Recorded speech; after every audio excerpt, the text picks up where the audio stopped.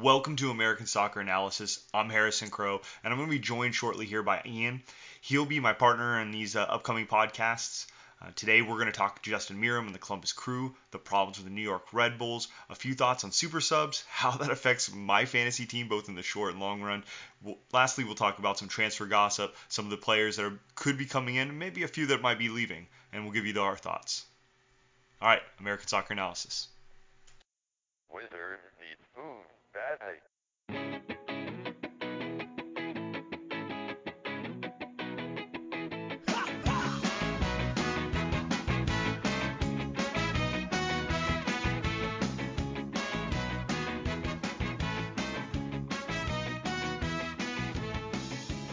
I was young, the smallest trick of light could catch my eye. Then life was Are you a big golfer? No, I've played golf. I was for like a year of my life, and I thought, well, this is like the worst thing I could spend money on. And, and you play and you go like, you look at your scorecard at the end of the day and you're just like, okay, so I was 32 above par. That's not great for 118 hole round. But there's always this one part. You're still better than me. Like, if you're 32, you're still like light years ahead of me. So yeah, no, everyone I played with was just as bad. I mean, it wasn't that I was sticking out, but even after you have that like plus 32, what you'll remember like an hour after the game is that one awesome shot you had where you just rolled it right up next to the cup, and you're just like, man, that's it. I'm done with everything else. I'm devoting my life to golf. I'm meant to go professional now, I can tell. And you forget like just 100 other bad things that happened that would have, eliminated you from any competition whatsoever. And you're like, that's representative of my round and my skill as a golfer. So eventually I gave it up. No, I think my father-in-law really loves to play. And the greatest thing that could have happened to me is the fact that my father-in-law has refused to get surgery on his knee, so he can't really play golf. So now you don't have to go play golf. So now I don't have to do like that courtesy thing. Like, great guy. Yeah. He's always very encouraging. Yeah. And I think that's the worst type of person you go golfing with. Yeah, definitely. Yeah, especially people that try to help. That's not great. I don't want tips. I want commiserations. Like if I like throw my club and declare this whole thing to be, nonsense and not fair and impossible, I want people to go, yeah, you're right. This is stupid. It's so hard. Not to be like, well, but your hips weren't straight. We talked about that. Screw my hips. It's obviously the ball. And you know what? Ball, it's broken. This game. It's stupid. This club's bent or something, I think. I like look down the shaft. I'm pretty sure this club's warped. That must be what's going on here. Yeah. So we're back podcasting. We're going to try to do this. You're going to try to be my PIC here. And we're going to try to do this on some semi-regular basis. I think we discussed like every 2 weeks we'd put something out or something like that. Yeah, that seems like enough. I don't think people want to hear that much from us.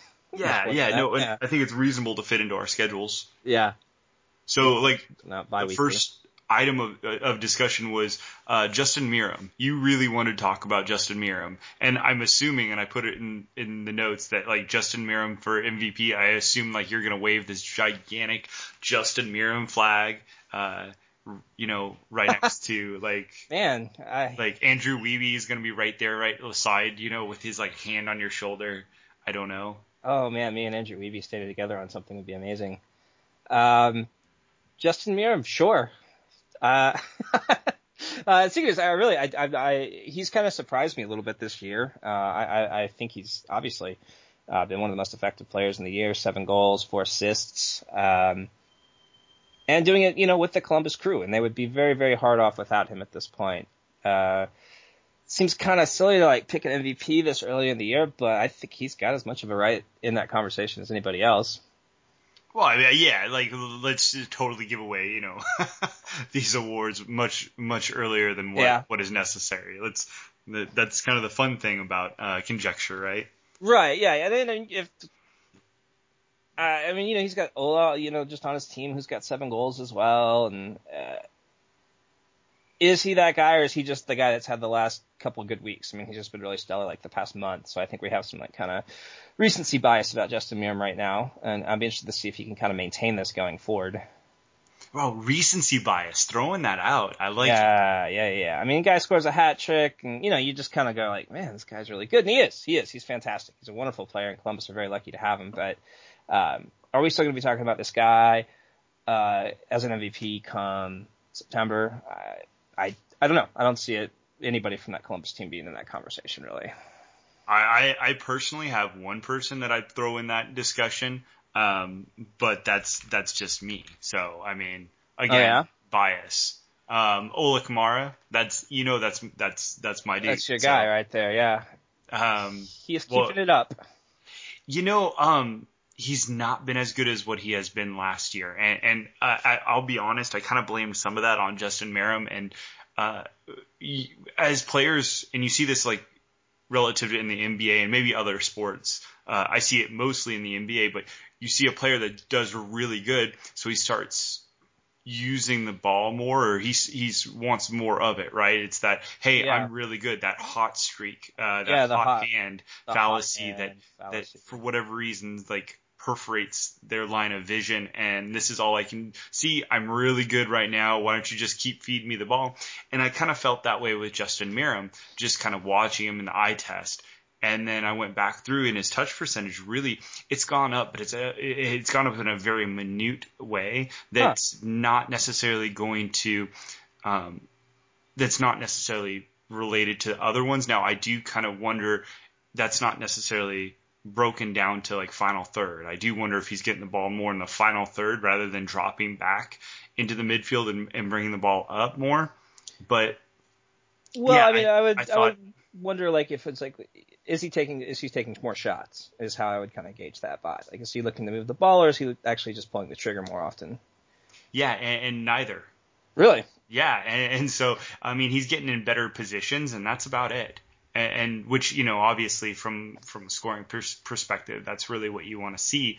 But yeah, I mean, I kind of figured, Justin Meram, his unassisted shots, way down. So he's getting into position, and he's not necessarily just, I'm going to pick this ball up at midfield and I'm going to go ball hawking, dribble down the left flank, cut in on my right foot, and then take that shot. Instead, he's working more with his with other players, and so that's kind of interesting to see as far as from my perspective. Do you think it has anything to do with Higuaín being more involved again this year, kind of getting a little bit back towards his form? Yeah, it's kind of weird about how he dropped off last year, and he dropped off after Kamara left, which I've never really pieced together. Like, that's something that's just kind of been that itch in my brain that I'm like, I'm not going to scratch that, because I know it's going to be that thread that I can't stop pulling on.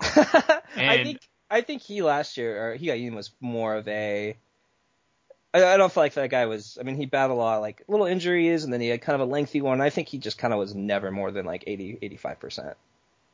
No, it's incredibly possible, and when you start seeing players like that of that age, your mind starts to go places that you're not comfortable with, right? Like this could be Higuaín's like last year. Yeah, I mean, not. He's been great again this year. Yeah, he still has so much to offer that team.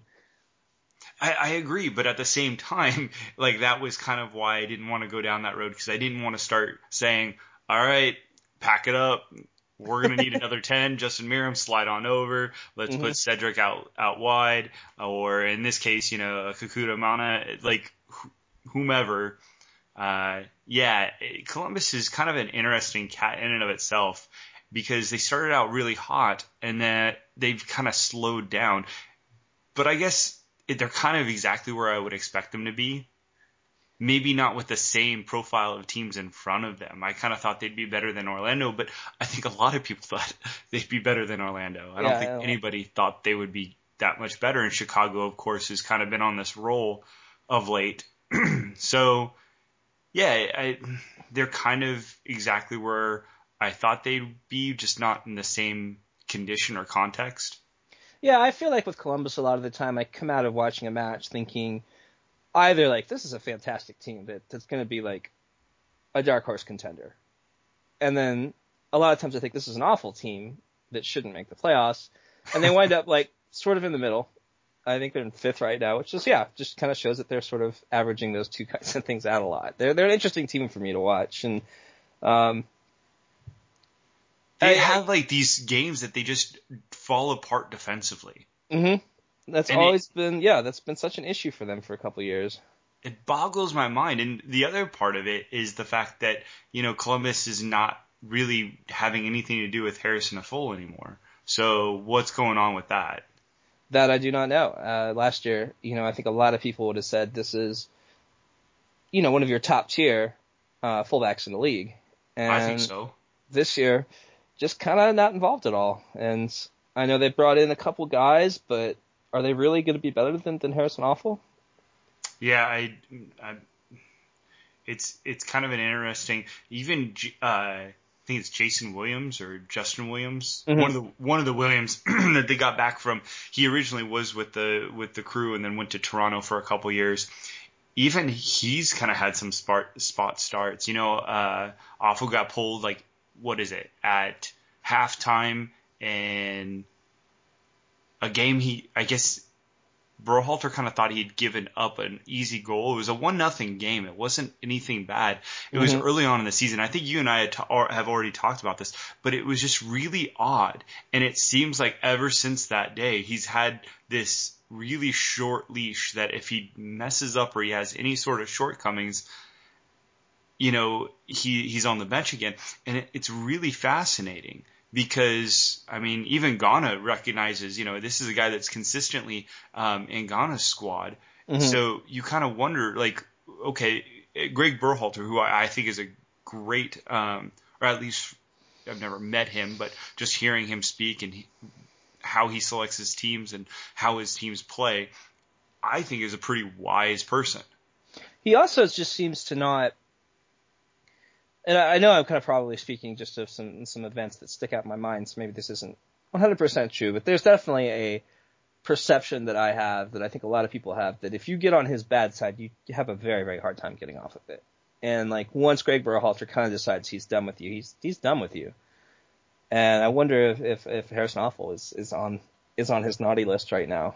Him and Ethan Finley played cards late and went out and had Sundays after midnight or something. Mm-hmm. They went to the soda shop in Columbus, and they went to a drive-in, and Berhalter showed up and was like, "You guys are both on the outs now." So interesting to see. You saw once Kai Kamara got to be too big for that, and he's just gone. Tony Chani, another guy that Berhalter just basically said, "No, you're done," and moved him out quickly as he could. So if I were any number of Major League Soccer teams in the market for a good right back, I might give Greg a call. Yeah, they had the game against New England this past weekend. It wasn't too bad.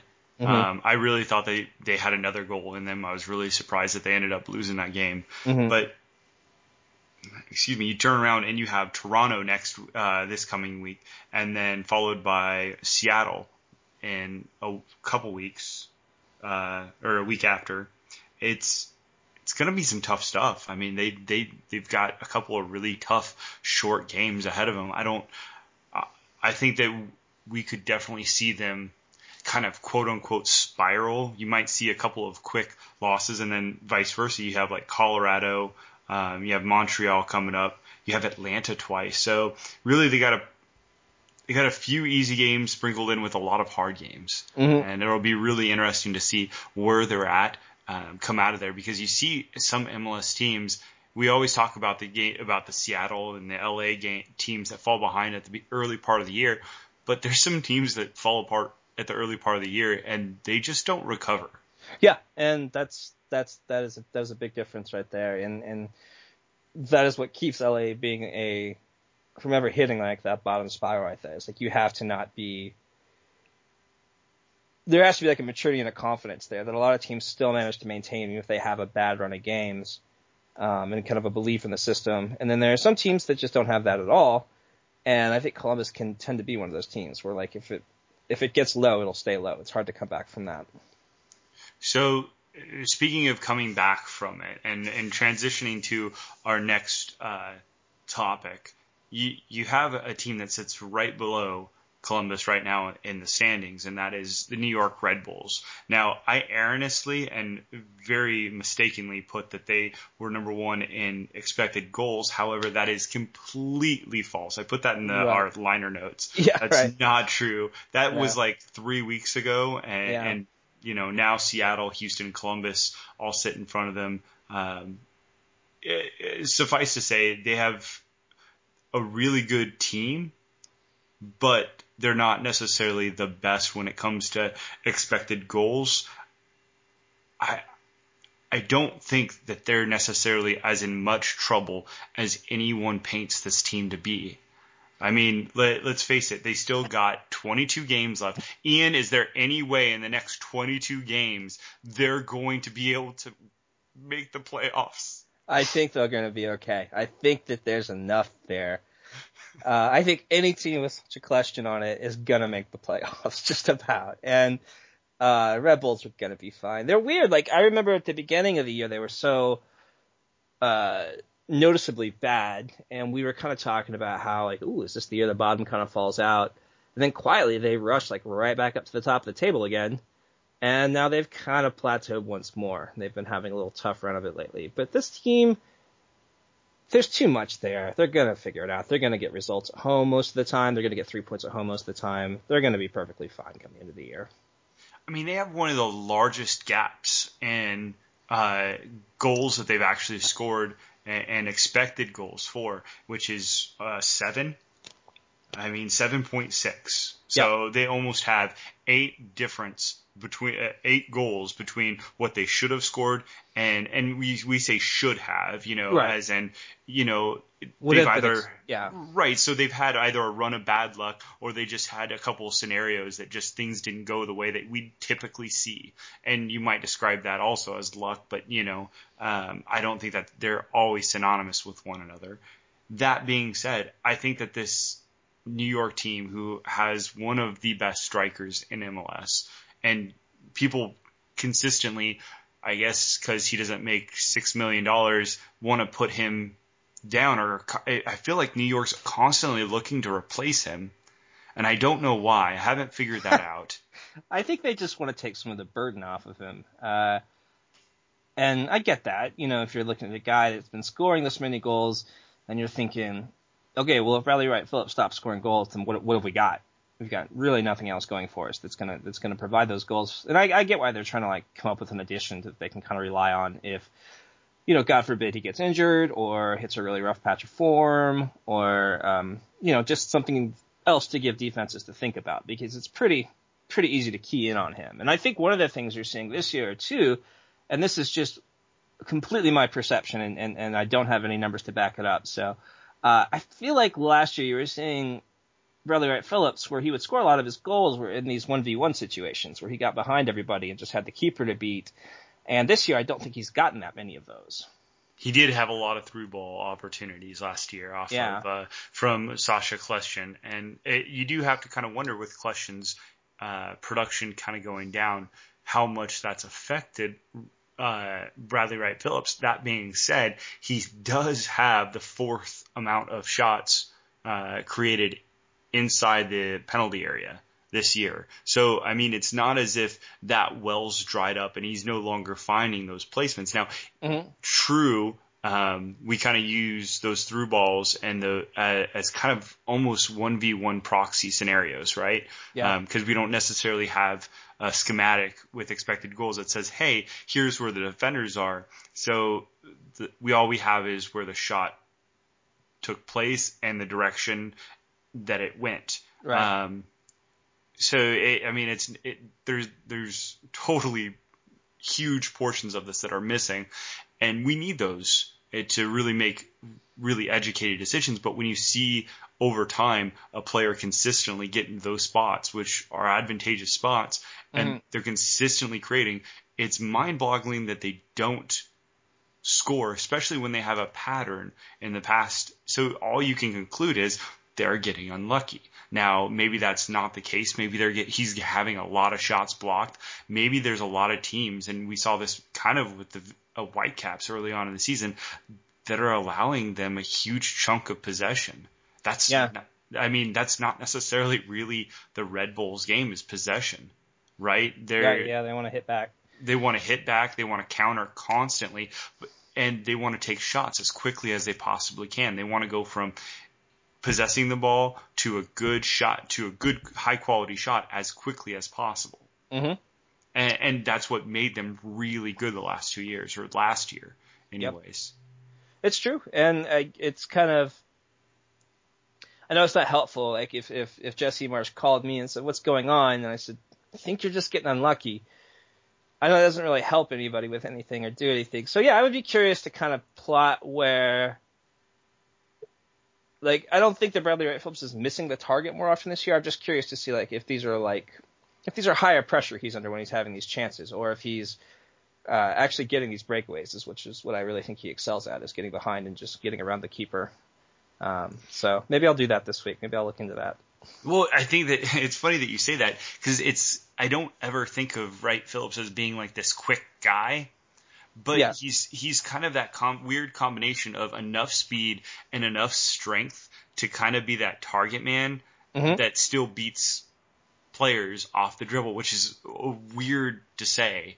Kind of is a weird little oddity, but it's true. And as you said, I think that there's some sort of connection between him and Kljestan going down and overall production numbers. And we're not talking about Kljestan being bad necessarily, but you can see that there's obviously, at least from an expected goals perspective, he's not creating nearly the amount of chances as he was previous. That could also be to the fact that they haven't had anyone all year to really take that pressure off of him. Now, that of course being said, leading the league in key passes per 90 right now is Sacha Kljestan, still 3.2. Right. He's pretty sure if I looked at the total right now, it would be significantly higher too. So I don't know what's going on there. This might be a thing where we need to like actually go through and watch it and see if we can figure it out that way, because these numbers seem to show that he's doing okay. He's getting a lot of chances. Yeah, actually, and now that you say that, comparing it to last year, and let me put my foot in my mouth, he actually is producing more key passes now. So, yeah. Well, I mean, what else can you do? Yeah. I do know that, you have Daniel Royer. That's not necessarily what I don't think of him as somebody that's going to score a lot of goals. I don't think that doesn't make him bad at soccer, right? Like, that doesn't make him a bad choice for the New York Red Bulls. It's just not necessarily what I think of. He obviously provides them a lot of width, and they've had a lot of different changeovers, so maybe that's also some personnel gelling that they're trying to get done. They've added Tyler Adams to that, to that role of Dax McCarty.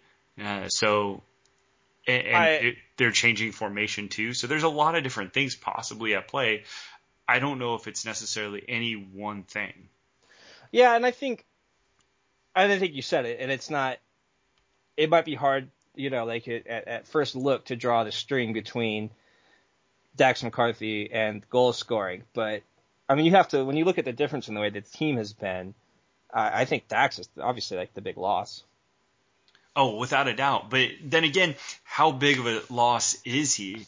And I think that that's something that is he really, 500 TAM, 500,000 TAM difference? I mean, really?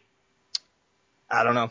So, I mean, like, the amount that they got back for him. And so this year, is going to be a down year. And I don't think anyone within that organization, and they'll say publicly otherwise, but really, do you think Jesse Marsh, in his heart of hearts, thought that this season without one of their best players was going to be as good as what it was last year, at least to start? And I don't think so. And I think that expectation is completely unrealistic. Mm-hmm. He's got a whole stable of young, very good midfielders and central midfielders, Sean Davis as well, that I didn't mention earlier, that you're going to be able to throw into that mix, and you're going to get something, maybe not comparable yet, but you're going to get something that's going to start out very good and very strong, and it's only going to get better. Yeah, I mean, you sold your cake for better ingredients, perhaps, and that's kind of that's the way of it. There's a lot there to build on, and I think long term, I can kind of understand making that move and getting as much value from it as possible. Like, obviously, Dax wasn't going to be there forever into his 50s playing. So, though if anyone could do it, I would not put it past Dax McCarty. But yeah, and then you have a guy, you kind of think, okay, you look at Sean Davis and you think, this is our guy. This is our replacement.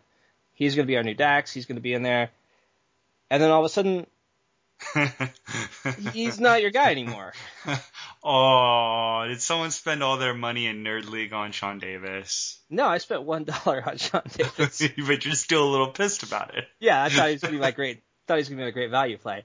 But no, and I get it. I mean, he definitely. I think Adams has been better in the time that he's shown there. So curious to see if that is going to stunt Sean Davis at all going forward, or if eventually it's going to be him and Adams together. I don't know what the plan there is. No, that'll be interesting because I don't see necessarily Sean Davis being that creative type. Yeah, I mean, neither. In that Sasha Kljestan role, so you might just have kind of two different, one of those luxury of and riches scenario to where you're like, which one am I going to play today? The really good one or the really good one? Yeah, exactly. Yeah. Give them two to look at.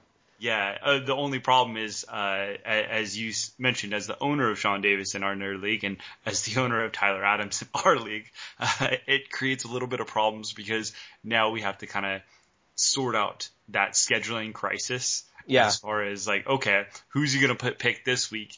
And you kind of, as you know, we can't really hedge our bets because you can lose out about a good 2 to 8 points easily just on picking that wrong player or just even getting a 0 there. Yeah. Getting a 0, man, that bites. It's bad. It's bad news. It's bad news. That's the hardest part so far is just trying to be very confident in who the coach is going to select. Because if they don't start and they come on to waste time in like the 92nd minute, that's gonna hurt you. I feel like in soccer, more so than any other fantasy type game, you have to kind of have like an inside look into who the coach is going to go with. Yeah, I mean, like if you're playing fantasy like American football, you're going to have like third down guys. You're going to have guys that aren't going to be volume, but they're going to be targets on touchdowns, and so you're going to see them get fantasy points that way. Soccer, you're very unlikely to see a guy that's going to come in and touch the ball 6 to 8 times and get a goal. It's just, that's right. Something that you need to have more and more of. And that's why, especially in the way that, you've set up our league, we have so much weight on touches and passing and things of that nature that just show influence in the game. Well, and so we kind of talked about this. I didn't add this to our notes, but like the concept of a super sub. Yes. And so if we could totally go off this for like less than 5 minutes. All right, that's great. Yeah. What do you think of as a super sub in, let's say, MLS kind of construct? Man, I always think of, and this is going like way back in the day of MLS, and the guy I always think of is a guy that played for the New York, New Jersey Metro Stars, who now, last I checked, he was managing the Cosmos, maybe not, but that is a guy named Giovanni Savarese. And I think he still is managing. Yeah. That they're a thing, I think. Yes, maybe. Yeah. Depends on which week it is. Yeah, I don't know about the Cosmos these days. Yeah, that's the first guy that came to my mind when I thought of MLS super subs. Just a guy that was known for coming off the bench, and even in that situation where I just said it doesn't happen often, I think that first year when I was a kid and I watched him play, I think there were like 3 or 4 times he came off the bench and like his first touch of the ball, like he just tapped it into the goal. Like he just seemed like this guy that just like had a great instinct for coming in late in the game and kind of picking where the weakness was and sort of just capitalizing on that. And he was a great guy to have on your bench. Now, Alan Gordon was one I thought of. Yeah, I don't know that Alan Gordon is as accomplished at it necessarily, but he definitely was used like that. And then this year we have in Montreal Anthony Jackson Hamel, who just got his first start last week and had scored 4 goals, I think, without even starting a match so far this year before. And other than that, I was having a really hard time thinking of players like that were just your go-to super sub. Well, I don't think in MLS you really had the money for a super Right. sub. Either you had someone that started for you or you didn't. Back a few years ago, and you've heard me, rattle on this, Vicente Sanchez was one for the Rapids that I wanted them to start. And I kind of got why Oscar Pereira used him more off the bench was he wasn't worth playing 60 minutes and then subbing. Right. So he'd bring him in, in the 60th or 70th minute and say, go crazy for, however. But, I think back to really the game against Seattle during the playoffs that they had, I think 2011. He was just really, really good. And we kind of joked and kind of got a little Twitter spat about, who deserves to win a game. But, Colorado, I thought came out of that with a lot of opportunities, and I'm very surprised that Sanchez, even going into the next season, didn't have more love. And with Pereira being then going to Dallas, it changed the dynamic. And so I always think of, when I think of super subs, that's who I kind of think of, just because I started following MLS, and Sounders fans could always get a bad rap for joining MLS when MLS in 2009 what their team did. But for me, I started following MLS when the Sonics left. Yeah. And so that's that was an easy thing for me to kind of fill that hole with. Yeah, that's no void. Right. And I watched MLS as a teenager. I remember Carlos Valderrama. I remember, different players, but I didn't follow it. Mm-hmm. So I didn't have this buy-in beforehand. And, the Sounders being in A-League and being in USL never was very interesting to me. So, but yeah, so you look at it, and the reason why I wanted to touch on this real fast is I made the decision to basically trade Abu Dinaldi for, for Kaká. And I looked at it as I think he's going to be really good down the road, but I don't in our league and construct, you can't keep players you really very easily. There's a very finite number you get to keep, and Kaká has just enough left in this tank, I feel, for this season. But even looking at last game, it almost looks like that super sub is kind of what he's bound to go forward with. I almost think it's a role he's better suited for.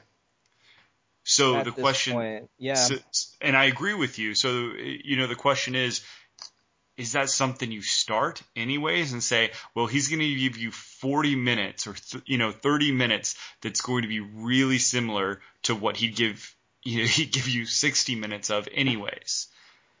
And I'm trying to parse that out. That is my mental situation right now. Well, for you, a fantasy manager, or for Jason Christ, the soccer manager?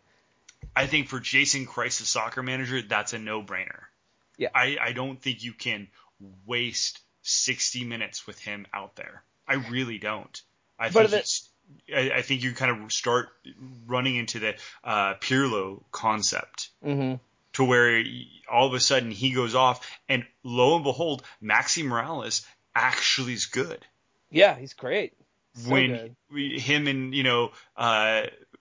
Ring don't have like this hole that they're filling, and now they can each right. They don't have to carry Pirlo's water, and now they can move. It's really, really, it's astonishing difference how much better that team is without Pirlo right now. So, but it sounds like you're kind of coming from a different perspective on this. Well, no, I mean, I think, what you said, like, okay, if you get Kaká, he's going to have 30 good minutes and then 30 kind of blah minutes. And you can do that with the first 60 minutes, or you can wait and bring him on and he could have 30 good minutes at the end of the game, which, for me, like, that's a no-brainer. But that being said, so you say it's a no-brainer. Which end are you on for that? I think he should be coming off the bench. Okay. That being said, nobody's going to fire me if Orlando start losing games with Kaká on the bench. Jason Christ might not have that luxury. Like, if you've got this big star, big name, he's got your DP money, and you're benching him, and your team's not performing, like, that's a very obvious thing to point to and go, like, what's going on with this? Like, this is mismanagement, or this is a problem. And that creates a lot of pressure on him. So I can kind of also understand just maybe going with it. I've never had a job with that much pressure, so I don't know. But I can see coming from like where he might feel a little bit cautious about making such a big and dynamic move like that for the team. Well, all right. So from a fantasy perspective, the question then is: do you start Kaká or do you just put him on your bench now? For a fantasy perspective, I probably wouldn't have obtained him. But if you've got him and you want to use him, yeah. Really? So if you had that, if you were sitting in my shoes, you wouldn't have made that trade. For Don Lottie? Yeah. I don't remember what Don Lottie was on, but if it was low enough that it was going to be a good keeper for a year or two, I probably would have held on to Don Lottie. Really? Okay. All right. But I'd have to look at the exact numbers on it again. Yeah, he was a little expensive. He was 20. Oh, was he? Yeah, he was at $20. That's going to be a tough one then, especially because of his injury stuff. But for fantasy management, I mean, if you want to use him, I would definitely have him on the bench, just kind of as a fallback. And you figure he's going to not just skip the whole game. So you're not likely going to get a 0 on him either way. And he's the kind of guy that can come in and do something or two in 30 minutes. So that would be my recommendation. Not that you need it. Yeah, I'm kind of just barely edging you out. And I made the joke earlier that you're sitting near the bottom. Really, our entire nerd league is very tightly packed right now. I think everyone's 5 and 6 or 6 and 5 except for like 3 people. Well, three people. Yeah. Who, you have Matt at the very top with Will Trapp. The guy's 8 and 3, and then at the very bottom you have poor David who's 2 and 9. And besides that, everybody else is like sandwiched in between. Yeah. So if you can hit the tribute herd once with your baton, with your wind stick, you're good. Yeah, I feel like confident for the Clashera. So Team's good. let's talk gossip. Okay. Gossip. So earlier this week, all this stuff is coming out about John Terry. Who wants him? Is there a team that needs him? Actually, I don't think anyone ever asked, is there a team that needs him? There just was this resounding kind of MLS no. Yeah. I think a lot of fans were just kind of going, this is going to be a thing. Right. And now, I know exactly what they mean. Like, it's just, we signed this guy, and no matter how well he does, all I'm going to hear about is retirement league from Europeans for the next, 5 months or so. And it's just going to, like, I'd rather just skip it. Well, yeah, there's totally that, and I'm 100% on that train. But the other side of it is he's got so much like off the field baggage. Yeah. So Lampard had a little bit, not nearly as much, obviously. Mm-hmm. Pirlo has nice off the field baggage. Like it's it's a good thing type. Yeah. What he all does. He's cool. Right. Gerrard didn't have really any baggage except for that LA would end up being the only other team he played for except for Liverpool. Mm-hmm. Yeah, like you said, there's some some of those guys are cool. Like Terry's like, yeah, the worst of both worlds. John Terry is not cool. Like I don't know. I mean, maybe some Chelsea fans are out there that think John Terry is cool, but outside of that demographic, I don't know anybody that can even that would like him the slightest bit. And I also just don't think he's got a lot going forward soccer-wise. Like, I don't know. He'd obviously command a DP salary, so now you've got a DP center back. That's only going to work in certain teams anyway. And then, is he going to be better than... I mean, where would you put him? Now, see, that was my question to you, because you watch way more European soccer than I do.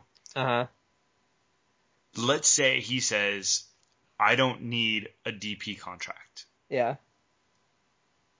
So we're talking less than $1 million. We'll say upper tier. Uh-huh. Oh, I will play for any team in MLS. oh yeah. If I get to just put him someplace, Is there a team that could use him? Minnesota probably could use him. Because see, like I feel like this whole backlash of no on John Terry is right in so many different ways. But then the other side of me says, could a team actually use him and maybe make him work?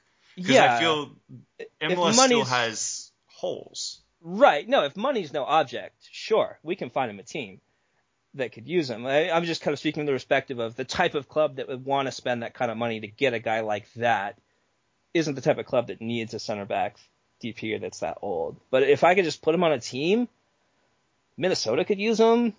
Houston could probably use him. Columbus wouldn't say no. Let me think. RSL probably wouldn't say no. What do you think about New York City? New York City's defense is a really confusing thing to me. Well, exactly. That's kind of my point. I don't think. Yeah, I mean, I think Vieira would probably say no to that. I think Chameau and Cayens have looked better this year. I like Cayens a lot, but that's... I really do too, yeah. I would say that would be the type of place that most people would put him in their minds when they think of a John Terry landing in MLS. NYCFC seems like the kind of place he would go. But, yeah, I don't think that would necessarily be a super great fit for them. Yeah, I mean, John Terry's never really been a guy that likes to move the ball out of the back a lot. He's kind of a stalwart defender, and New York likes to get cute with the ball back there, and I think John Terry would not really do well with that style. So, let's say Colorado. Yeah. I mean, if money's no object, if money's no object, I could put him on a lot of teams. It's well, okay. So you say money is no object. He's still taking up a TAM salary. So right. Either he's the first 3 players off your bench, or he's starting. And for me, like looking at it from, I know we were doing all this stuff with Colorado the other day, yeah. but like looking at it from the perspective of just throwing him in Axel Sorber's like position. Because I don't know how long is he out for? He's out for a bit still. Yeah, and so just like my thought process is, even though they only have 7 points in 11 games, maybe maybe you can buy some of that back. But when you look at Colorado, I mean that just seems like such a weird place to spend resources though on defense right now. Oh, I would agree with you. Yeah, I'm just trying to come up with something. Just looking at teams that give up points due to bad center backing sometimes. Yeah, like I said, Minnesota would probably be the first place I'd send him. Yeah, that's fair. Hopefully go there. Houston's another one I think could use a center back like that possibly. He's a little slow for their kind of counter game, but I think that's a position of strength. I don't necessarily think that that's the type of player that ownership wants though right now. But again, this is just me. I think that you're right, and I think that we can kind of all agree that we're really glad that there is a breaking point for MLS. Like, no, we're good. Like it just got too much. Like MLS has constantly their eyes on what can we do to market our league better, to value our league better, to increase tickets. And they looked at John Terry and were like, nope.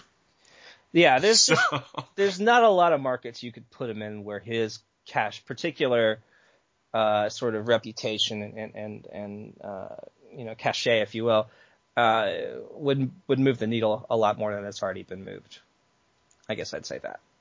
There's very little soccer. I think we're in agreement. Sure. Yes. If I could put him in to fill in for a couple teams right now that need a center back due to injury, sure. Could I find a couple teams that could use him on a lower salary? Definitely. But is he going to be a big marquee guy for this league? I really, really hope not. Right. And it sounds like from what Taylor Twellman was tweeting out, that's not going to be the case. Yeah, I don't think there's a lot of interest there. So a player that has been rumored, just like Terry, over the last, year and a half, is Keisuke Honda. I don't know if I said Keisuke Honda, yeah. Keisuke. Yeah. I better get used to saying that. I guess he's coming.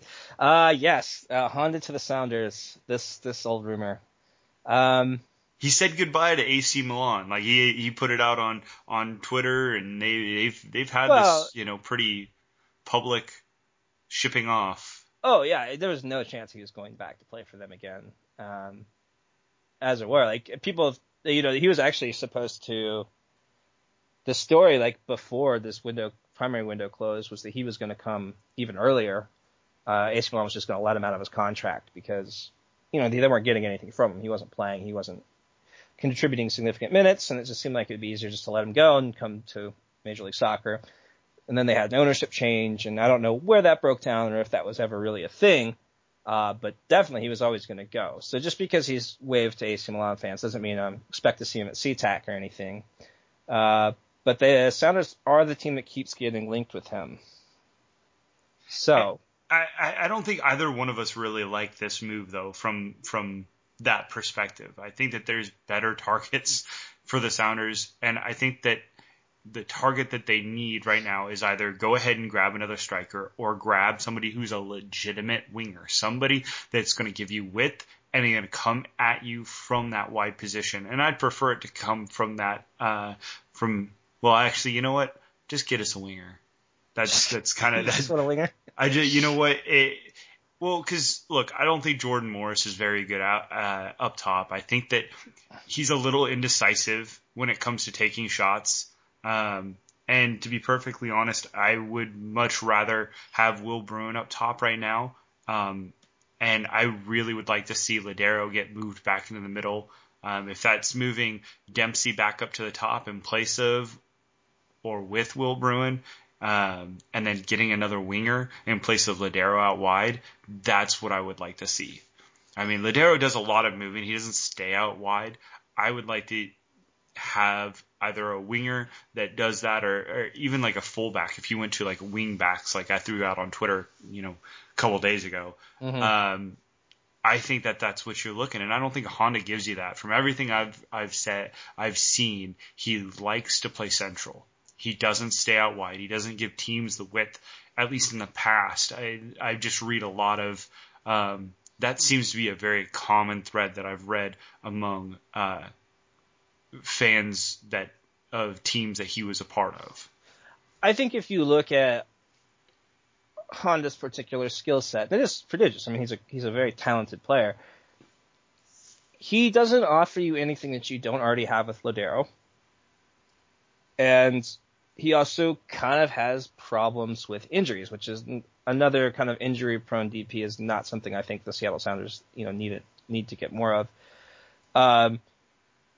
Yeah, I just don't see it being a great fit. That being said, they might have other thoughts on the matter. I can't ever guess what's going on in Garth's head or Brian Smetzer's head, and if they want to come up with a different kind of formation, this is the guy they need to unlock it, then maybe it's a good move for all involved. But just from a purely I'm looking at this from way far away without any good sense of details, it doesn't look like a good deal per my eyesight. No, sure. Another player that's been rumored for at least the last few months, Jonathan Dos Santos, looks to be headed to Italy. Yeah. Not MLS, which totally helps all of us out because someone already owns his rights in the league. Yeah. So also Andres Guardado looks like he's headed. They keep being rumored. I've seen this pop up a couple times over the last couple months to the New York Red Bulls. I don't know how valid that is. It seems like there seems to be more authenticity being given to it at this point in time. But what do you think about Guardado going out to the Red Bulls? You talked about earlier about them needing more help for BWP. I could see it working. Guardado is a great player. I mean, Marsh is very kind of. I don't know exactly where Marsh would use him if he stays with his current system or if he leans back into that 4-2-2-2 thing again. That being said, the guy would be a handful in MLS. I mean, I'd pick him up. Well, I think he kind of plays into that style that Marsh likes to, right? That upbeat, constantly attacking, Mm-hmm. constant pestering. Mm-hmm. He plays out there on the left side. So, yeah, I agree with you. He's somebody that's definitely going to be an impact wherever if he were to come to MLS. Another kind of random one that I had no idea was a real rumor, but Ryan Jack, the central defender for Aberdeen over in the Scottish League. Not Aberdeen, Washington. Right. Yeah. Right. Right. We're talking across the water over the Scots. Rumored to be headed over to the Rangers or Columbus Crew, which seems really odd. Yeah. I don't know if you know anything about this rumor. The only thing know. I've seen is like the hashtag Shadow Recruit, which is the play on the reverse Jack Ryan. Right. right.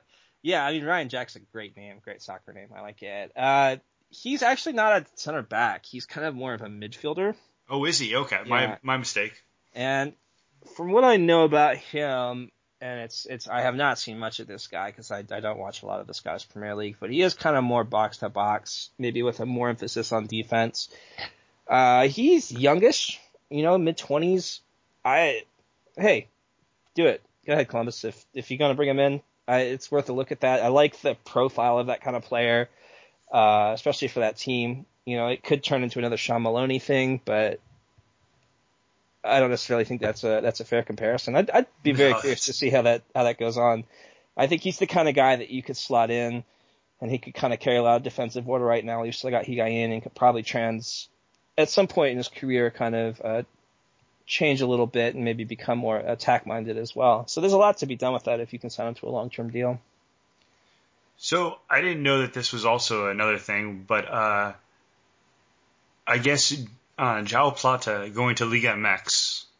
Really? That's a current thing? rumor. Okay. Yeah. Well, I mean, you got Brooks Lennon, and this whole consistent he's been bad this year type thing, and he I guess he violated one of the team rules when he missed either his flight got delayed or he missed a flight coming back home from being on vacation during the middle of the week. Yeah. So he violated team rules, and Petke got really angry about it. Yeah, I mean, if the offer is good, I'd take it. So it's kind of interesting. He's somebody I felt like has not necessarily got his due from the rest of the league. He's really good young player. Yeah, he's a good player. I don't know that RSL is going to be the place where we see him shine. So yeah, I mean, if they were interested in moving him, I think there'd be a lot of interested parties. I'm really surprised no one in MLS is. Oh yeah. Like this is where having all that extra TAM, honestly, looking at we just talked about Honda, but if you're Seattle and you're I could throw Morris on the other wing, throw Plata down the left side, give you 400 TAM, and then you're not having to pay down Ozzy's salary for that might be more reasonable not to Yeah, that could be a good stopgap for waiting for slots to clear up elsewhere. Yeah, I can see that being a good move for people involved. AKA hoping Dempsey retires. I mean, yeah, he's the next one to go, probably him or Ozzy. Just I don't know what their career futures hold for them after this season, but you got to think that you're not going to be seeing both of them again. So two other notes there. Josh Sargent looks like he's headed off to Werder Bremen. Is that correct? That is correct. So we kind of discussed this very in no certain terms. I played around with the idea of an MLS team giving him kind of like a pseudo Jordan Morris-esque contract. Obviously not as large, but something that says, hey, stay here in MLS. We want our young stars to stay here, or at least develop here. Yes. Yeah. There's so many strings though attached to that. Yeah. Right? How many minutes does he get? Where does he play? Yeah, I mean, you'd have to put him I guess I assume he'd be an SKC guy, right?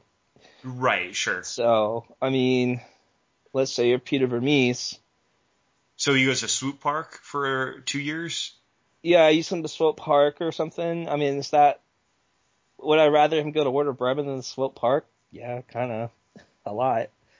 Uh, I think if Now, the is kid, that your U.S. men's national team hat on, or that's what? just my American soccer fan hat, I guess, as it were. I like to see these players. I think Seattle was the right move for Jordan Morris over Werder Bremen. Mostly because I think that's really where Jordan Morris wanted to be. I don't think Sargent's mind is in that same place right now. I think he really wants to be in Europe, and just throwing him on Swope Park Rangers for a couple $100K a year might be somewhat detrimental to his career. I mean, I think if he's good enough to go out there and they want him and he's going to play there, I'm all for it. Yeah, I don't have any issues with that whatsoever.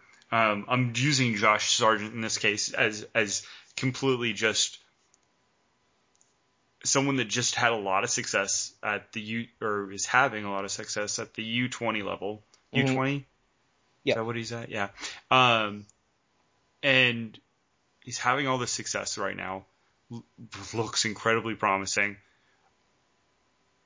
MLS should be this should be the home. The league's trying to involve younger players, more marketable players that can be sold on at a profit.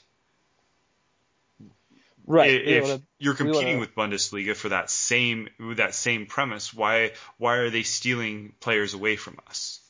What are they doing better than we are? And if there is obviously a lot of different answers to that. Yeah, I mean, but it's a whole different podcast. Like, not just one episode of it. That's a whole right. separate podcast. But I'm just saying, is it valid to start trying to overpay some of these young kids to get them to stay? I guess that's the real question that I'm trying to get to. If I'm looking at this from the perspective of Don Garber or Major League Soccer as an entity and a brand, sure, yeah, it'd be great to keep some of these kids around. If I'm looking at this as, we'll use Josh or Sargent again as an example, Peter Vermees, maybe this kid's good, maybe he's not ready, but his kid, this is going to be a problem for me, like with people, the pressure to get him involved. And then you look at it from the picture of Josh Sargent, and I think Europe just has a lot more glamour to it. I mean, I think it's hard to imagine. That's totally fair. I mean, it's kid. You got a big team in the Bundesliga trying to come get you. Like, of course that's going to turn your head. And I think MLS has a very long way to go where even, throwing a couple extra $100K at him is gonna turn that head, the chance to go do something like that in the Bundesliga. So last real topic here. Old Kyle Larin, as he was once called, Kyle Larin. Yes. Yes. Dear Kyle. So Kyle Larin, what is happening? Because it feels like for 5 days there's nothing but transfer rumors, and then it stops for 2 days, and we just wait for him to score another goal, and then we start back up. Yeah.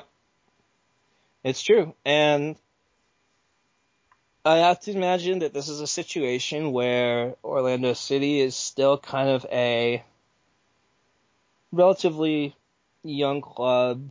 The owner, I think this is his first soccer team. You don't want to get this one wrong.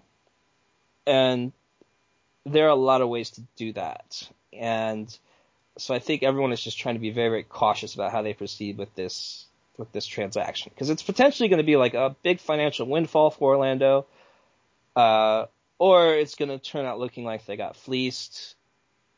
I think Kyle has gone on record that he wants to move to Europe. I think probably if I were him, I'd want to do it sooner rather than later.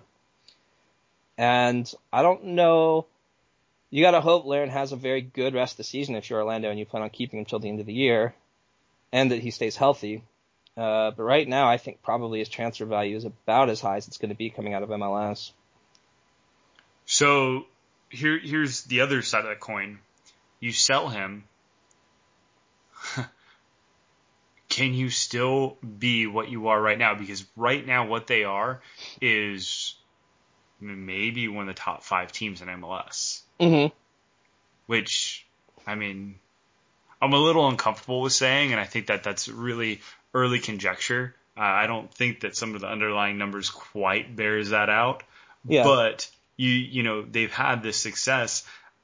Are they going to continue to have that if they sell Larin? I'm not entirely certain. I mean, they're still going to have some of the defense, but even the defense, I feel, is kind of overperformed a little bit. Yeah, they're a little more suspect at times. Yeah, I mean, they only have, they've have 17 against them. They have 14 in expected goals. So, I mean, obviously the defense is there, but how long, like, they've just changed. It's very few teams just change defensively, right? Yeah. Colorado's always kind of had a defensive-esque look to it. They just finally got it right last year. Yeah, exactly. And they're still decent. They're still a decent defensive team. Mm-hmm. They just have no attack. Yeah. Orlando scares me because if you take that attack away, and you have this Agent Kaká, well, that's really great for next offseason or for the next 18 months to where you have this windfall, 2 empty DP spots, and you have a billionaire owner. But what happens to your season in which you're currently sitting third and have a good opportunity to take a shot at MLS Cup in the next, 9 months? Yeah, that's the deal. And that is the biggest frustration, I think, with these sort of schedules being on different terms is that it's not like in the rest of the world where everyone's just kind of off at the same time and leaving at the end of the year. It's just leaving at the end of the year. That's when you leave. And you join other teams. If I'm Orlando, I mean, I would love to hang on to him till the end of the year. I'd love to say, Kyle, as soon as this year's over, we're going to take the best offer we can get for you. We're going to find you that movie you want, but we need to finish this year. The problem with, Major League Soccer is that you're just not going to be able to replace him. You can't just go, oh, okay, well, we'll have money, so we'll just spend it on another DP kind of forward guy or whatever, and then he'll come in and he'll score all those goals. Like, you're not going to get the bang for the buck that you get with Kyle Larin anywhere, maybe ever again. As an organization, that's a very rare thing to have that kind of talent at that low contract number. So, I'd absolutely do everything I could to try to keep him to stay. But I think it's going to be hard. I think there's going to be a lot of pressure from Larin's camp to make the move, and I don't blame them at all. If you are the Orlando, and I honestly agree. I think that they're going to basically try to sell him on, and I think that's in the best interest of all the parties. But if you were going to try to keep him, wouldn't you have already done that? Yeah, I would have him on another. I think I read that the owner came out and said, "Look, we want to offer him another contract if he wants to sit down and discuss his future." I guess that hasn't happened, so I don't think he wants to sit down and discuss his future. I think his eyes are already across the ocean. No, I think that's fair. All right, well, that's kind of it. That's our show. Impressive.